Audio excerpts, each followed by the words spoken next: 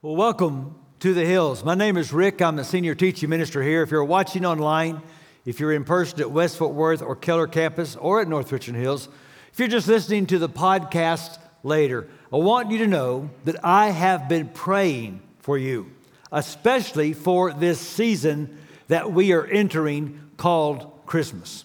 And I've been praying this will be the most unique, wonderful, and worshipful Christmas you have ever had. But before we look ahead, let's take just a moment and look back. If you're part of the Hills family, you know that 3 weeks ago in mid-November, we had our harvest offering. It's a one-time offering every year where we support our missionaries, our church planters. It's anything that we do to make Jesus famous locally, nationally, or internationally. And our goal was audacious, to raise $2.74 million. Well, church, I'm thrilled to tell you that just 3 weeks after that offering, we have reached our goal. We have raised $2.79 million. So we're $50,000 over our goal, and it will only grow. And every dollar will be used to share good news with the world that a Savior has come, a King has been born. And that's why I love to preach during the Christmas season, because it is the announcement of this good news that the one we all need has come. But here's one thing we know. If the narratives of the birth of Jesus teach us anything, it is that one can be in the presence of royalty and not realize it. Now, to illustrate that, I want to show you a video clip in a moment. This past year, perhaps the most momentous event was the death of Queen Elizabeth, arguably the most famous monarch in the world. There were many tributes to her. The one I think I enjoyed the most was by a man named Richard Griffin. He is a royal protection officer. And when the Queen would go to Scotland to her vacation home, she loved to take hikes in the beautiful Scottish countryside. And Richard Griffin would walk with her for her protection. He tells a story of a certain hike, and along the way, they encountered two Americans on vacation who clearly had no idea whose presence they were in. I think you'll enjoy this. Please watch. And normally on these picnic sites, you meet nobody, but there was two hikers coming towards us, and the Queen would always stop and say hello. And it was two Americans on a walking holiday. And it was clear from the moment that we first stopped, they hadn't recognized the Queen, which is fine. And the American gentleman was telling the Queen where he came from, where they were going to next, and where they'd been to in Britain. And I could see it coming, and sure enough, he said to Her Majesty, "And where do you live?" And she said, "Well, I live in London, but I've got a holiday home just the other side of the hills." And he said, "Well, how often have you been coming up here?" "Oh," she said, "I've been coming up here ever since I was a little girl, so over 80 years. And you could see the clogs thinking. He said, "Well, if you've been coming up here for 80 years, you must have met the Queen." And as quick as a flash says, "Well, I haven't, but Dick here meets her regularly." So the guy said to me, "Oh, you've met the Queen, what's she like?" And because I was with her a long time and I knew I could pull a leg, I said, "Oh, she can be very cantankerous at times, but she's got a lovely sense of humour." Anyway, the next thing I knew, this guy comes around, put his arm around my shoulder, and before I could see what was happening, he gets his camera, gives it to the Queen, and says, "Can you take a picture of the two of us?" Anyway, we swapped places, and I took a picture of them with the Queen, and we never let on, and we waved goodbye, and then Her Majesty said to me, "I'd love to be a fly on the wall when he shows those photographs to the friends in America." In the presence of royalty, and not even aware. And it happens every December.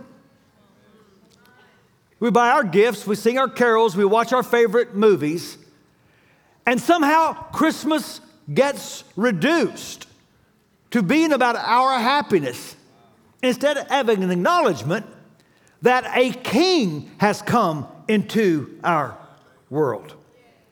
In fact, you often hear an expression this time of year: "Have yourself a merry little Christmas." Now, Christmas deserves many adjectives, but little is not one of them. Christmas is huge. And so for the next several weeks, we're going to explore just how cosmic Christmas truly is. And I'm not going to be saying anything new, but I think I'm going to be saying it in a new way. Because typically, when we study the birth of Christ, we go to the book of Matthew or the Gospel of Luke, and we read their birth accounts.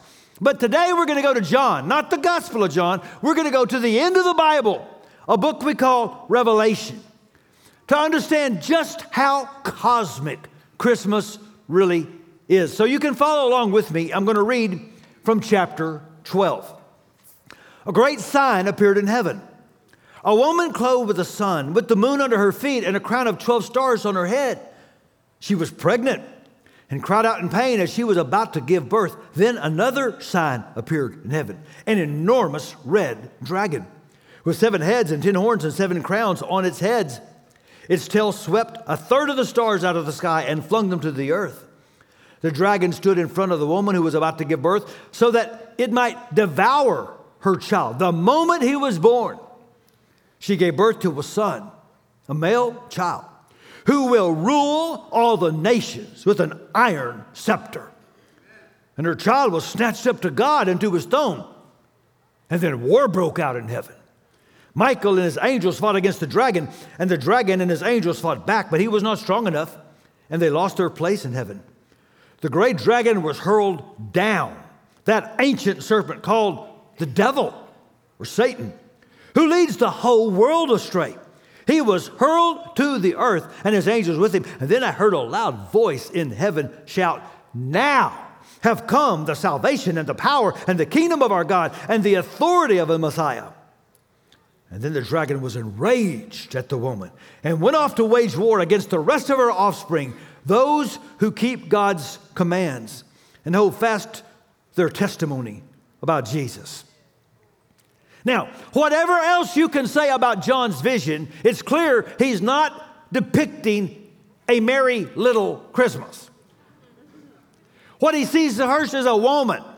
And people say, does she represent Israel? Does she represent Mary? Does she represent the Old Testament prophecies? And the answer is yes. This woman is pregnant with messianic hope. And then he sees a dragon, none other than Satan himself, who is committed to preventing this Messiah from accomplishing what he has been born to do. But then you see God, who frustrates the devil and protects the one who is born to rightfully rule the nations. And then he sees a war. It starts in heaven, but it's being waged now on the earth. You see, what Matthew and Luke give us in the birth accounts is how Christmas looked from earth's perspective. But what John is doing, he's telling the same story from heaven's viewpoint. He has taken us behind the curtain to see the events of Bethlehem the way the angels saw it. Because John knew that his readers then and now would benefit from realizing just how cosmic Christmas truly is. And that's because then and now, life can be really hard. And especially if you follow Jesus. You got to remember, John is writing this letter from exile. He's on an island called Patmos. He has been tortured for his faith. He is writing to a persecuted church. People who are losing their jobs, losing their families, losing their freedom. Some are losing their lives. And what John does not do is say, hang on for a few more days and it will all go away.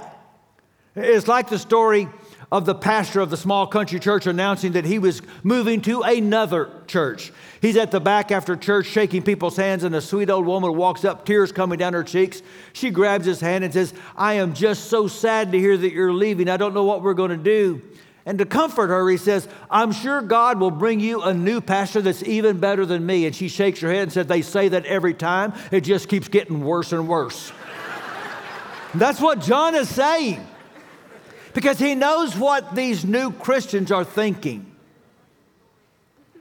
They got baptized under this conviction that Jesus is Lord, not Caesar. Well, if Jesus is Lord, then why does it feel like Caesar is calling all the shots and in control of our future? And see, around the world today, many Christians are entering the holiday season wondering the same thing. If Jesus is on the throne, why? If Jesus is on the throne, why has my cancer come back? If Jesus is on the throne, why did my parents get divorced? If Jesus is on the throne, why can't my child break free of their addiction? If Jesus is on the throne, why can't we get pregnant? Or let's think more nationally and globally. If Jesus is on the throne, why do little girls get kidnapped and murdered right here in our own community? If Jesus is on the throne, why do children get shot just going to school? Or neighbors get shot just going to Walmart? If Jesus is on the throne, why are little girls trafficked all over the world? And why are despots still in power of nations that oppress their own people and even attack and kill innocent people in other countries if Jesus is on the throne? And particularly as Christians, if Jesus is on the throne, then why are 10 Christians a day still getting martyred for their faith? Why do every day 5 Christians get kidnapped and just disappear?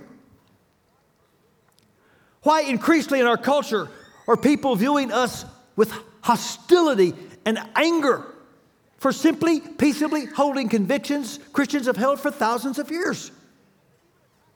If Jesus is on the throne. You see, John knows that what the church in every generation needs is a reminder of the unseen reality behind our seen reality. We need a glimpse of what is going on above us to help us deal with what is going on around us. We need to see how huge Christmas is. In fact, I would argue that heaven's perspective is indispensable. John's vision would suggest that the reason people despair is not because their problems are so big, it's because the narrative lens through which they are trying to interpret life is too small. Because the Kool-Aid of the culture and today is you've got to make your own meaning out of life. You've got to find your own truth. You've got to follow your heart. And the honest truth is the universe could care less about your tiny little story. It's too small to make sense of all the evil in the world. People need a meta-narrative with which to understand life. And that's exactly what heaven's perspective gives us. Christmas says there is a big story getting played out. And you are part of this story, but you are not the main characters. The main characters are a dark Lord and a promised king. And they're in a conflict as the citizens of earth decide whose sovereignty they are going to recognize. And the story also acknowledges that right now the earth is dragon territory. There's a reason behind all the evil in this world and all the suffering and all the pain and all the horror. The dragon has been thrown to the earth. And he is behind all the principalities and powers that do these things, particularly to Christians. I remind you, the dragon especially is chasing the woman and her offspring. We need to see what's going on in the unseen world. And we need to know what the dragon knows. Because the dragon knows the story will not end well for him. The dragon knows this child was not born to hold a rattle, but a scepter. The dragon knows who the true cosmic king really is. And John wants us to know it too. He wants us to remember that God's kingdom is invincible. And so do you notice, nothing the dragon does can stop the story from going the way God wants it to go. It's just one epic fail after another. The dragon wants to devour the child. He fails.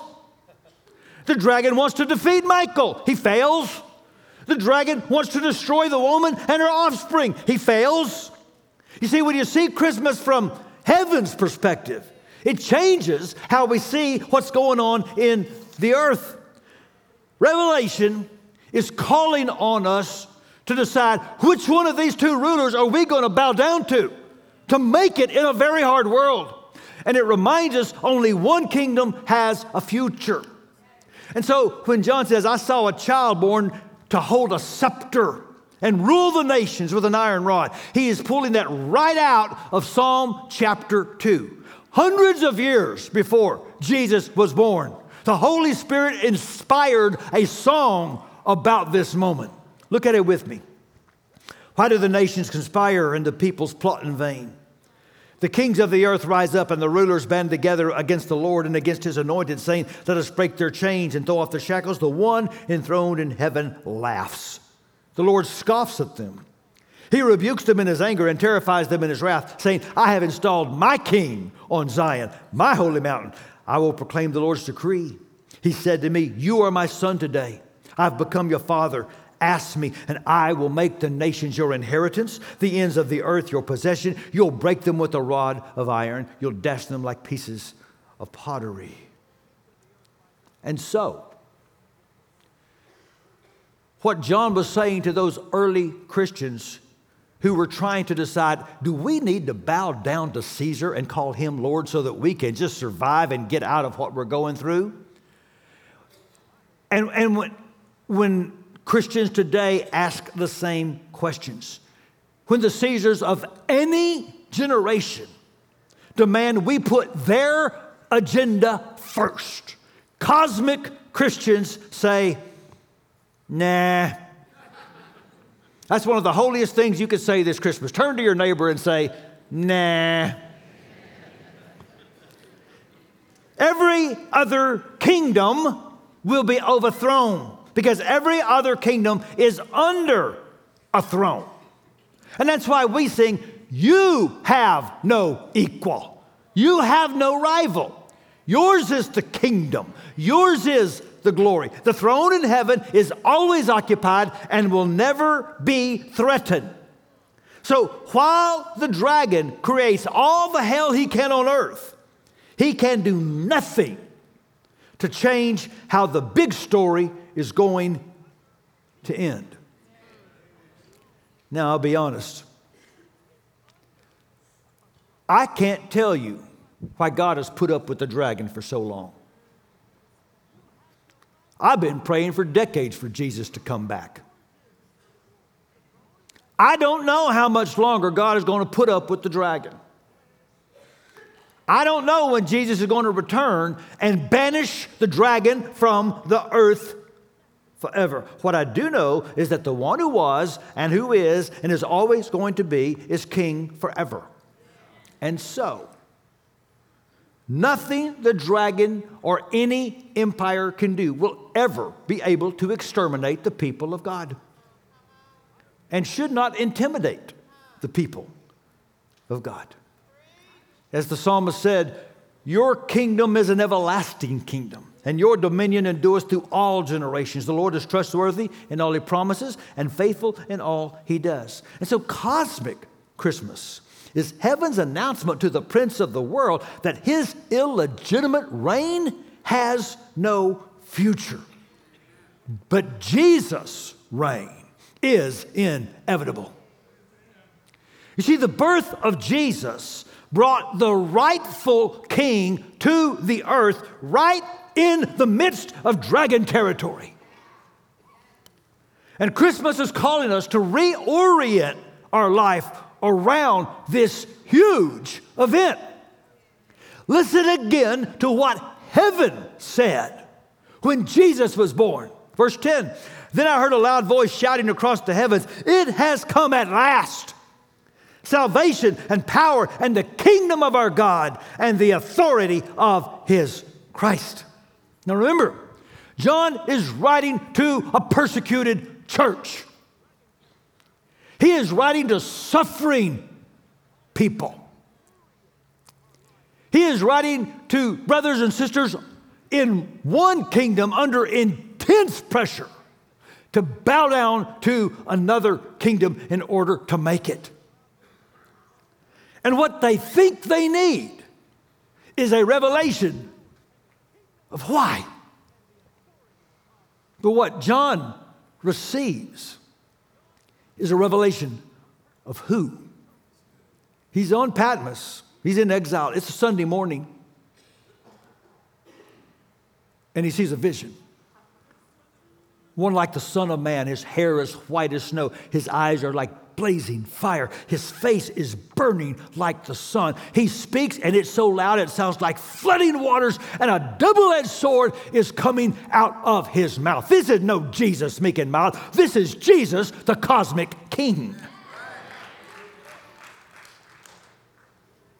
And this is what he says. Grace and peace to you from him who is, and who was, and who is to come, and from the seven spirits before his throne, and from Jesus Christ, who is the faithful witness, the firstborn from the dead, and the ruler of the kings of the earth.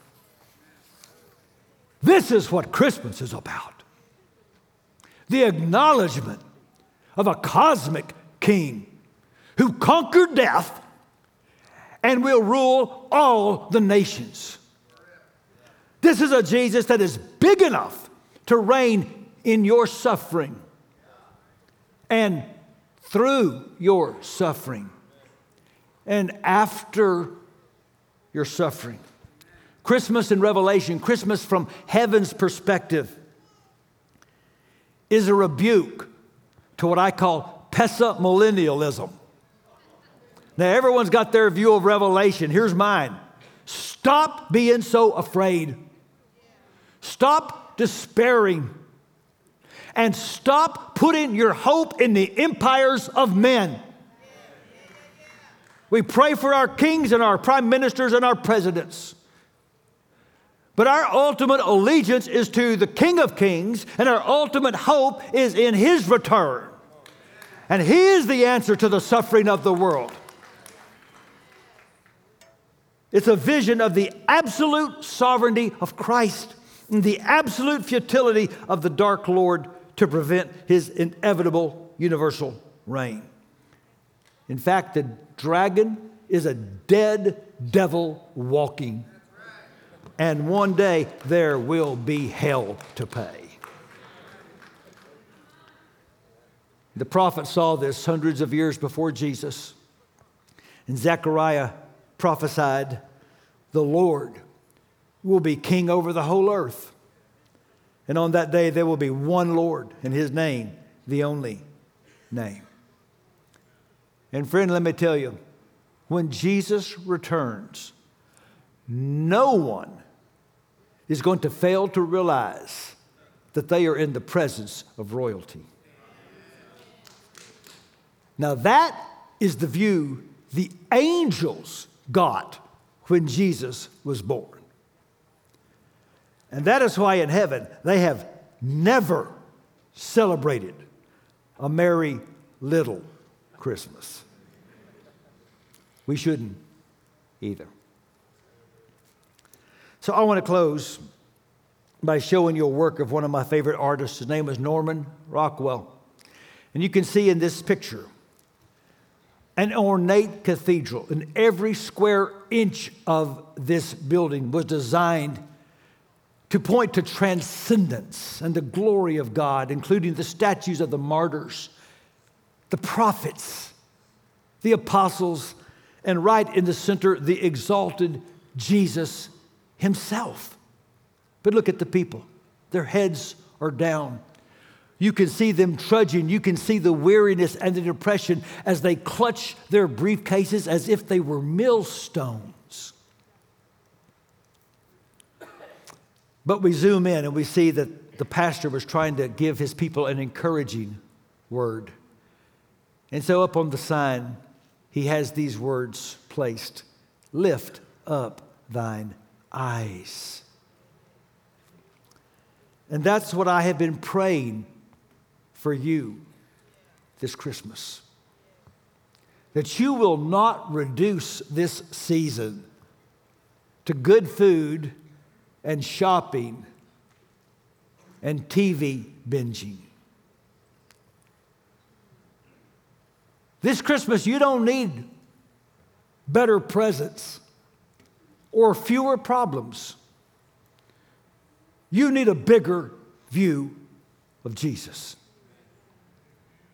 Jesus is bigger than whatever is making you afraid. Jesus is bigger than your Patmos. And Jesus is bigger and better than any other call for your allegiance. Remember that these next few weeks, and don't you dare settle for a little Christmas. In fact, here's my prayer for you. I've been praying that you would have an awful Christmas. Please notice how I'm spelling that word. That you would make time to sing some praises to the true King. That you would make time to ponder his immenseness. That maybe you would even make some time to get on the ground in his presence. My prayer is that you would have a merry, cosmic Christmas. Let's pray for that right now. And so, God, we enter into a season full of distraction. Protect us from that. Keep us, God, from the great temptation to celebrate the season and miss the King. Give us eyes to see how good he is,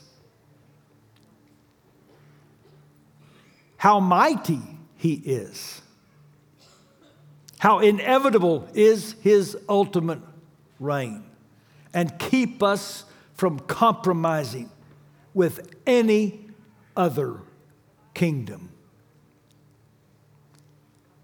We pray we can have a Christmas full of awe. And that our neighbors, as they witness the way we celebrate Christmas this year, will know that we believe in a bigger story. We pray this in Jesus' name. Amen.